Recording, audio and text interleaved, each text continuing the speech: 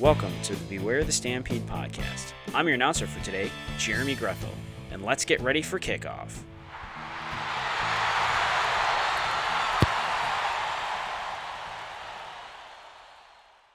First thing I want to do is thank all of you for listening to the inaugural episode of the Beware the Stampede podcast.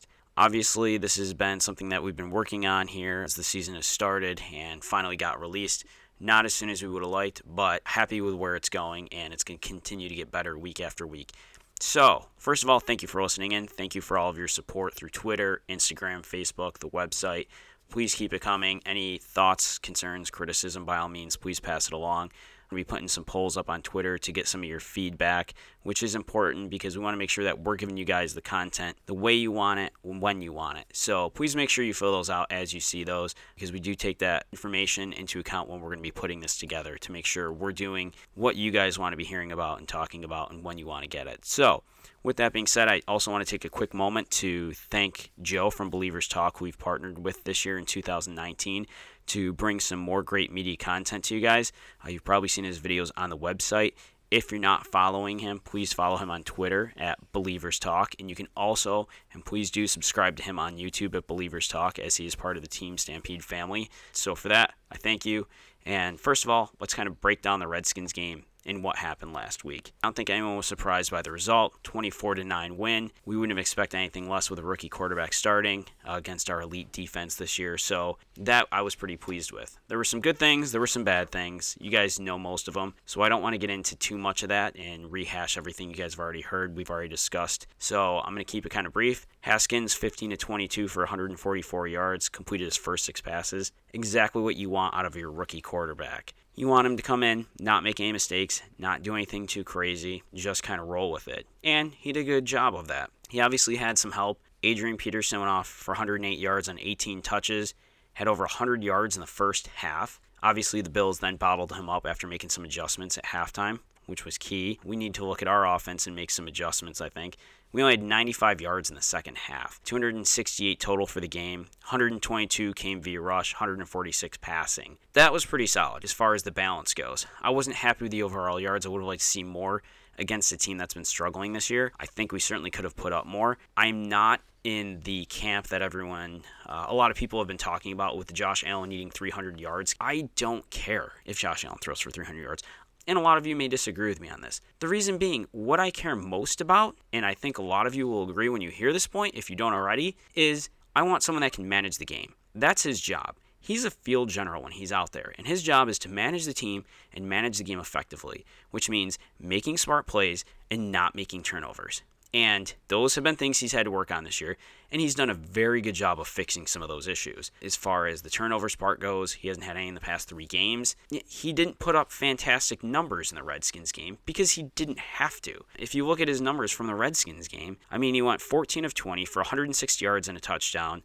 And then he had 8 rushes for 12 yards and a touchdown. So he had 2 touchdowns, 160 yards. Yeah, that's not a ton. But if you don't need to, then don't. I'm not saying he isn't going to need to put up some higher numbers from time to time, because he's going to have to. And this is something we can talk about with this week against the Browns.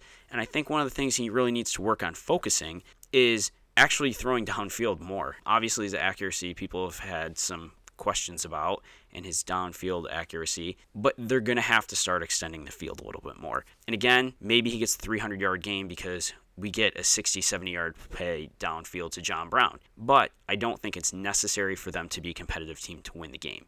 You don't have to have 300-yard games.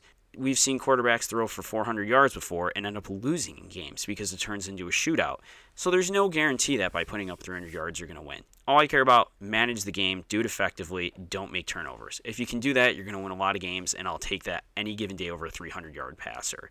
So as far as the Redskins game goes, it was great to see Singletary finally break out. I've been wondering when this was going to happen, now that he was back from injury. Obviously, in the Eagles game, we didn't see nearly the amount of touches that I would have expected to see, or at least the production based on the amount of touches he had during that game. So for the Redskins game, for him to go off for 23 touches with 95 yards rushing, 45 yards receiving, a rushing touchdown, it was pretty solid. 4.8 yards per carry, great number. Obviously, you're giving the ball 3 times, you're getting a first down. Frank Gore obviously was much more limited in action. He only had 11 attempts for 15 yards. I'm not surprised by this. Frank Gore is a great running back, don't get me wrong. He's an ageless wonder, but he's obviously going to have his production kind of taken down a little bit. He's an older player. He's going to have wear and tear on him, even though he's in fantastic shape and has continued to produce year after year, as in the past 14 seasons he's led every team he's played for in rushing. So certainly we know he can get the job done. But you also have Singletary, who you're going to have for a couple of years. Gore at the end of the year, we don't know what's going to happen. Is he going to retire? Are the Bills going to look at re-signing him? Who can say? But Singletary can certainly be an every down back. They're finally getting him the touches that he's worthy of and showing the production that he can have when he's getting those touches if he's healthy. Other than that, it looked good. John Brown had 76 yards on 4 receptions. 25 yards was his longest one, so that was pretty good.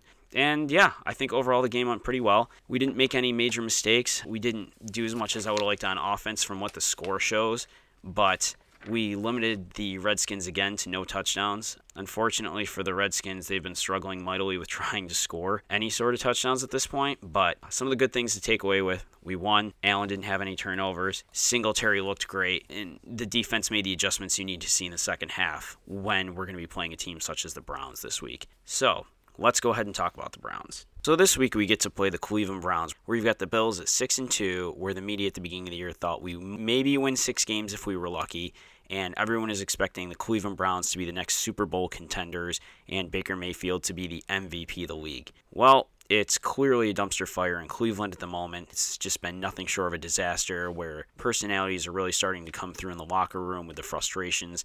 Baker Mayfield's shaving in the middle of the game to try and fix his juju that he's got going on there.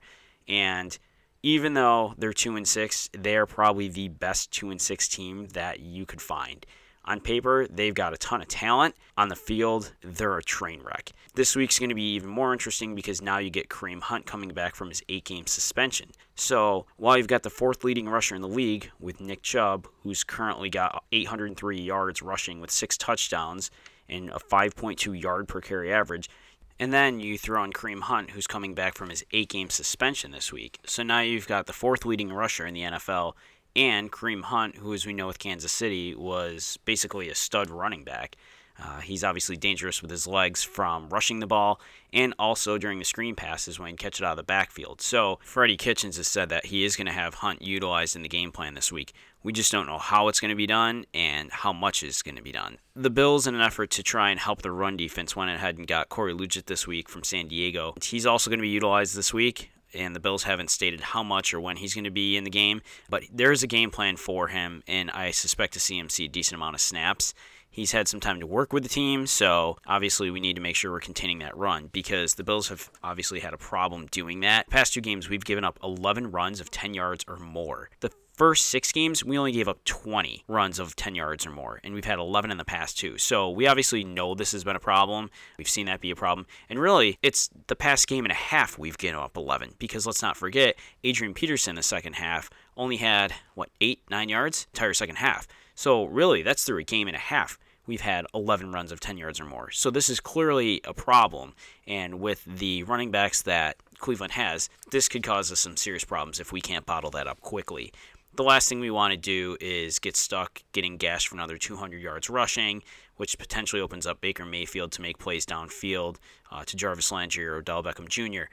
Odell Beckham Jr. is going to have a hard time, though, because he's going to be shadowed by Tre'Davious White, and as we know, he is leading in passer rating against. So you're taking some chances if you're thrown to Odell Beckham Jr. Coming in, everyone thought he was going to be the hot ticket, and Baker Mayfield was going to put up all these crazy numbers, and so was Odell Beckham Jr., because it was going to be this new fantastic duo, and that just hasn't happened at all. In fact, Baker Mayfield's having a terrible year. At this point of the year, he's only got 1,983 yards. He's only completing 58.7% of his passes, 7 touchdowns, 12 interceptions, leading the NFL in interceptions. So clearly their passing is very, very suspect at this point. They're going to have to rely on the run to get them going to try and open the game downfield, and you take a lot of chances with a very dangerous secondary that the Bills have. So first thing with the Browns game this week, for the injury report, completely clean. There's nobody on it for the Bills.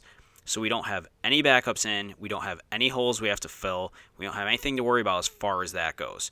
So God forbid something happens, we've at least got the proper backups in place. So that puts us in a great position right out of the gate before the kickoff even starts. Plus, we're playing a team with a highly suspect defense. The Browns ranked basically near the bottom of the league in pretty much every category, with the exception of pass defense. Their pass defense is actually ranked 6th in the league, giving up 216.2 yards per game. But I think that's a very skewed statistic because they typically are behind in these games, which is why they're 2-6, first of all. So most of those teams at the end of the game are grinding out the clock. They're just rushing the ball to take time off the clock and keep the time of possession. That, I think, is a very skewed number when you look at the rest of their statistical categories. For their rushing defense, they're actually 30th in the league. They give up 141.2 yards per game, which is great for the Bills when you've got Devin Singletary, because Motor's been tearing it up lately, as we've seen the past game and a half. And you've got Frank Gore, who's a future Hall of Fame running back, who is a very serviceable running back at 36, going into his 15th season, and has led every team he's been on in rushing yards. And honestly, this might be the year that doesn't happen. Because if the touches continue the way they are and Singletary keeps producing the way he is, it's very possible that this could be the year that Gore doesn't lead his team in rushing yards. Not saying it's going to happen, just something that I'm curious to see as the season progresses, if he's going to or not, because it's never happened. So I'm just curious to see if this future Hall of Fame running back has that streak broken, but it'll be something interesting to see. The Browns also are 23rd in the league, giving up 25.6 points per game. They're very vulnerable to giving up points, and I think this is a good opportunity for the Bills to put quite a few points on the board. I think if we score over 24, we should win this game.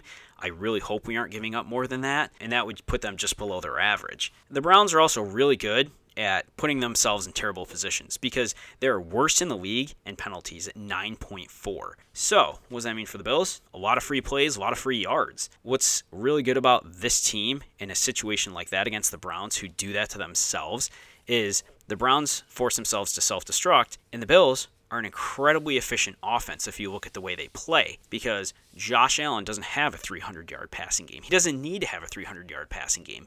And yet we're 6-2. So we're running a very efficient offense. So if you give a team like the Bills that are efficient like that, those types of opportunities, more than likely they're going to take advantage of that and they're going to put the points on the board. Now, how good we are putting points on the board when we're in the red zone. If you watched Joe from Believers Talk earlier this week in his breakdown, we're actually first in the league at red zone touchdown efficiency. It's 71.43.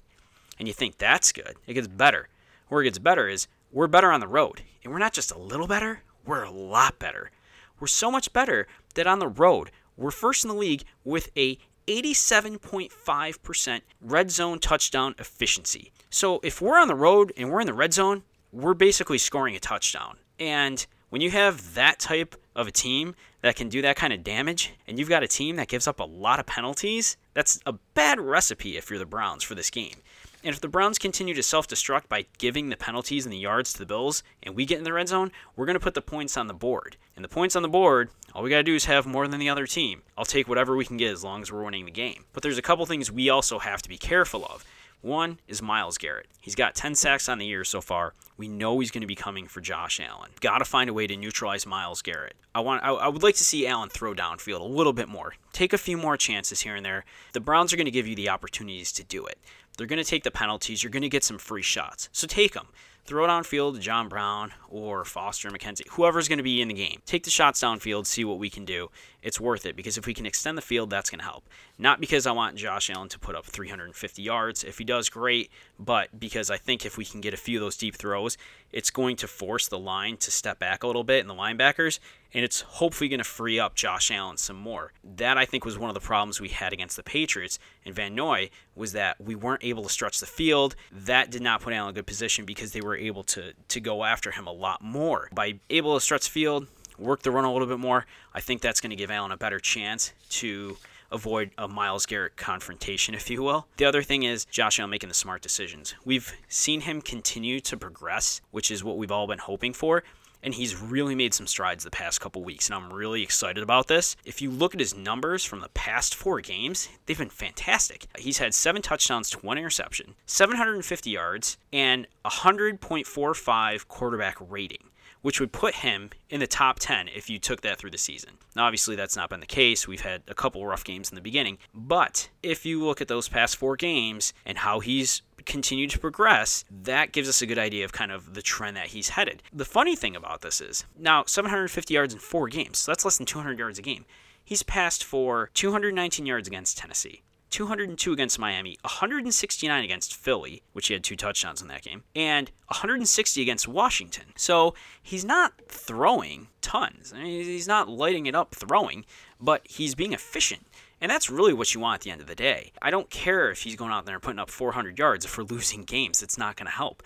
I want a guy that's going to go out there and be efficient in what he's doing. So go out there, throw for 200 yards and a touchdown and rush for a touchdown every game if we're winning the games. I don't care. I'll take that. Allen needs to continue to make smart decisions.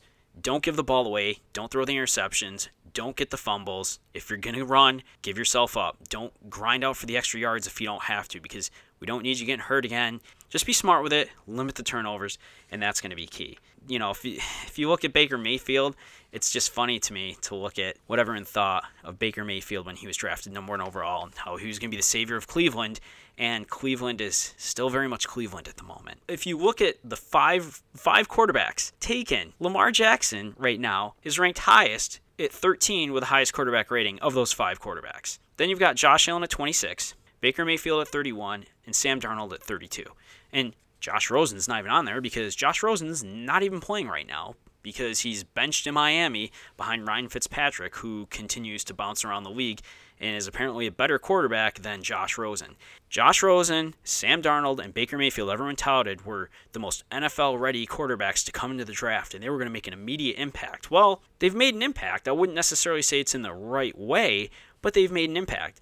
And now you see Lamar Jackson and Josh Allen are the guys that are excelling in the league. And what's funny is, if you look at these teams, and you look at the teams around them, they have really done a good job at putting complementary pieces for these teams to succeed. Because you look at Lamar Jackson. Lamar Jackson, he's dual threat. We all know that. He's, your Michael Vick, your Donovan McNabb, Dante Culpepper.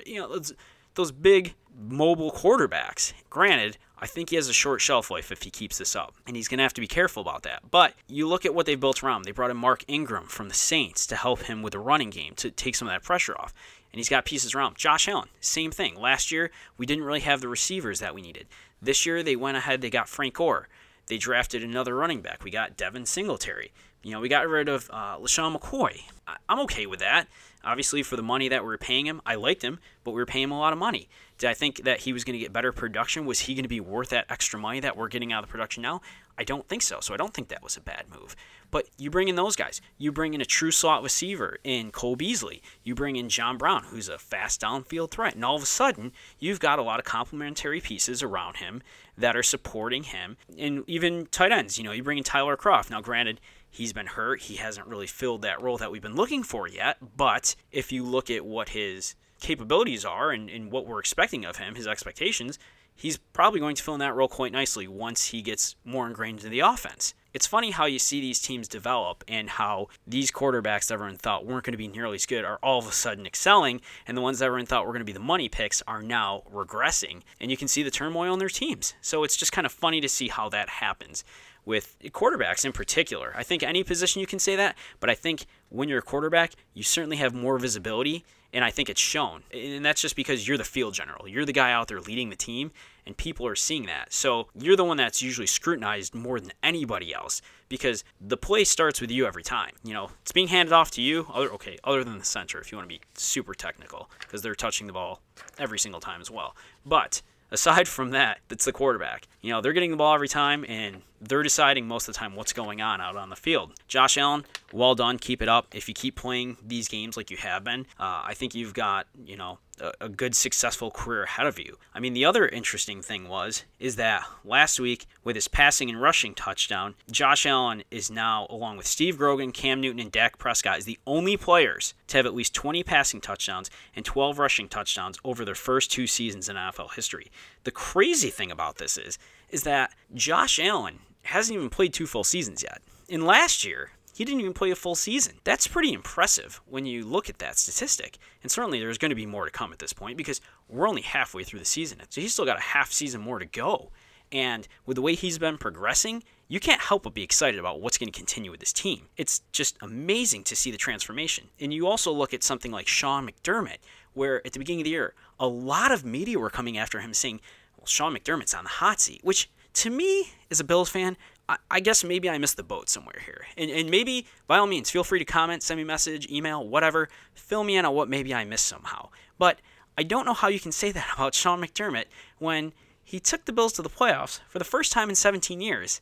And then last year wasn't fantastic by any means. Yeah, it regressed, but that was kind of to be expected. And then all of a sudden, people were like, well, he's on the hot seat. Really? I mean, I don't see how that was possible to begin with. And I'm just curious where that ever came from. But now you look at it, and he's on the verge of bringing this team to the playoffs again for the second time in 3 seasons. And this just goes to show where McDermott and Beane really say trust the process. And they have that idea, and they're continuing to put it out there, and it's working. And it's really exciting to see, and we're still not getting the love that we really deserve, which is a little frustrating. But hey, we've always kind of been an underdog. And you know what? There's something about being the underdog that makes it kind of fun, because there's nothing more fun sometimes than playing the spoiler. So hey, you know what? If that's the way it's going to be, fine. These guys are going to continue to grind it out and do what they got to do and get the wins. I'm excited for the game this week. I think we're going to come away with a win. I'm happy to see the way Josh Allen's progressed. I think we're probably going to win this game 28-14 is my suspicion. Hopefully I'm right. And with free agency, it's also kind of interesting to see, because free agency was a lot of... What was interesting about that this year is that I think everyone was really expecting us to go out there and get somebody else. Nobody really moved. And I was even surprised by this, because I'm always waiting till the end of free agency, till 2 o'clock, 3 o'clock rolls around, and then everything just goes crazy. It's just like a barn sale. Nothing ever happened, and I think a lot of people were surprised by that this year. I certainly was. And I don't know if that's because teams were just either giving in where they were at this point, or there wasn't options on the market that they liked. I'm not surprised AJ Green didn't move because he was hurt. I think he's still got kind of a high tag. I'm glad that we didn't go after AJ Green because he's still not playing at this point, and I don't necessarily think that would have been the right fit. Melvin Gordon, I'll be honest, I thought that might not be a bad consideration. Somebody could have gotten him probably for a song at that point. Now with the way he's been playing the past couple games, I think that's going to change his stock for him for the better.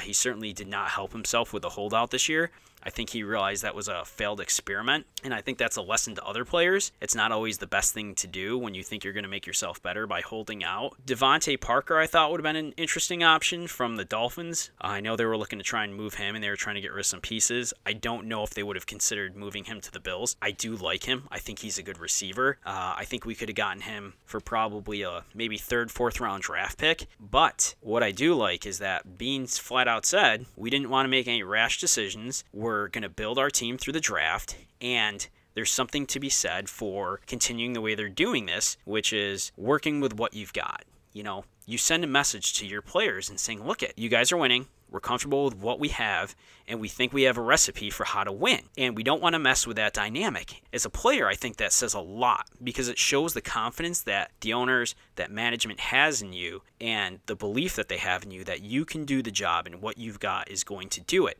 And I think that's where you get guys buying into the system. And that is a key thing. I talked about this with the guys from Blitz Football and with Josh Allen. It's the persona. It's, being able to believe in what you're selling. And Beane and McDermott are selling these guys on saying, and even the fans for that matter, we have a process in place. We're going to stick to that process, and it's going to work. And we're seeing the fruits of that labor. We're 6-2, and we're continuing on an uphill trend. It's very, very likely, and if we continue this way, we've got a really good chance to make the playoffs. Be it a wild card or game against the Patriots all of a sudden has some serious implications in the AFC East. Not to mention, the game against the Ravens is now going to be all of a sudden a very important game for the Bills if we continue winning. That very well could come down to the game when we play the Patriots that might make or break both of our seasons. It's really interesting to see kind of what they've done and how they've gone about doing it. I'm also kind of happy they didn't do anything because we didn't give up any draft picks. We have a ton of cap space next year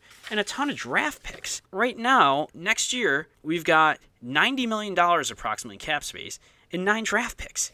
I mean, that's a lot. And that's for a team right now that's 6-2. So we have the money and we have the draft picks to make a lot of moves. and be it we use some of those draft picks to move up into different slots if there's guys they really want, but we certainly have the money to go out there and make a splash if we feel we need to next year for some more complementary pieces to Allen. If you're all in on Allen, and they've made that very clear that they are, and they're going to go out there and continue to build around him, well, boy, they're really setting you up for success. And if he continues to progress the way he's been progressing at this point, we're really in for some exciting years ahead as Bills fans. Getting back to where we've been hoping they would be and to see this team really excelling. So it's going to be fun times ahead. So the last thing I want to talk about tonight is a piece that was done earlier this week by my friends over at Blitzed Football. And if you haven't followed them on Twitter, you can find them at Blitzed Football. And you can also follow them on the Big Play Sports Network. So if you get a chance, check them out. But they did a piece this week for the Blitz Bills talking about, do sexy wins matter? And Coach and Stats brought up a lot of good points. The Bills, they know how to stick into games, and they have the opportunity to win games. You know, even when they were behind against Miami at halftime and they were getting booed, they came back and they won that game. They grinded that game out, and they managed to put Miami away at home. And that was not an easy game for them to come out of, because that's one of those teams, you know, you go and you expect to win it. It turns into a trap game. And they talked about how they're not a sexy Kansas City type team where you can put up 50 points at will. And they're not. They're not going to do that. They're not built for that. And that's fine, because that's not the way that they play their football. Every team has their own personality as far as how they're built. The Patriots are very methodically built, and I hate to mention them, but I will. You know, if you look at them on paper, a lot of times they don't have the biggest names in the world, but they continue to win no matter who the personnel is, because they build that team around Tom Brady. He's got those complementary pieces, as we talked about earlier in this podcast. You find guys that fit into the spots that you need, and they know how to do what they need to do. These guys are very good at playing tight games and grinding it out. And when you're put in that position, you become comfortable at it. One of the best pieces of advice I got was from my first boss. He told me is to become comfortable in uncomfortable situations, because it's so true. You're going to be stuck in situations sometimes where you're not comfortable, and you're never going to be 100% comfortable. But if you can learn to handle it and to address it and to turn it into a strength, you can go a long way. And I think that's what the Bills have done this year. They've turned the games that they've had to grind out or come from behind into a strength. And that has, I think, helped them significantly if you looked at the way they've played. And that's going to go a long way for them come the end of the season or the remainder of the season at this point, and possibly, most likely, the playoffs. Because you've got to be a team that knows how to grind it out, because you very well may be trying to come from behind again. Or you may be in the fourth quarter down by 2 points, and you've got to be comfortable going into that game trying to grind out that win. And there's teams that can't do that. There's players that just melt down because it's too stressful for them. They can't handle it. And the Bills aren't like that. They're comfortable with it because they've had to do it enough this season. And I'm not saying that's a good attribute to have. You don't want to necessarily be in that position, but if you can do that and you effectively manage that, then you can be successful. And I think they've done a good job of doing that. And I think they will continue to be good at doing that if they have to. Hopefully that's not the case. And as the cylinders keep clicking, as we've seen with Josh Allen's performance, Devin Singletary, and now we start to get that team and that offense ramped up a little bit more, I'm hoping this doesn't become an issue that we constantly have to see every week. But the good thing to know is if it does seem to happen, for whatever reason, that these guys can handle that and know what they're doing. I want to say, hopefully, everyone has a great weekend. If you're traveling to Cleveland this weekend for the game, please be careful, take your time, have a great time, represent the Bills, have safe travels home. We look forward to hearing from all you guys and your feedback on this first episode. More to come later this week for the next episode. We're going to have a couple of those polls out there, so please be sure to give us your feedback regarding that, and we'll let you know when this gets released on some additional media outlets. Please subscribe and continue the great feedback and support. We thank you guys sincerely for all of that. So in the meantime, have a great weekend. Enjoy the game on Sunday. Let's go Buffalo and beware the Stampede.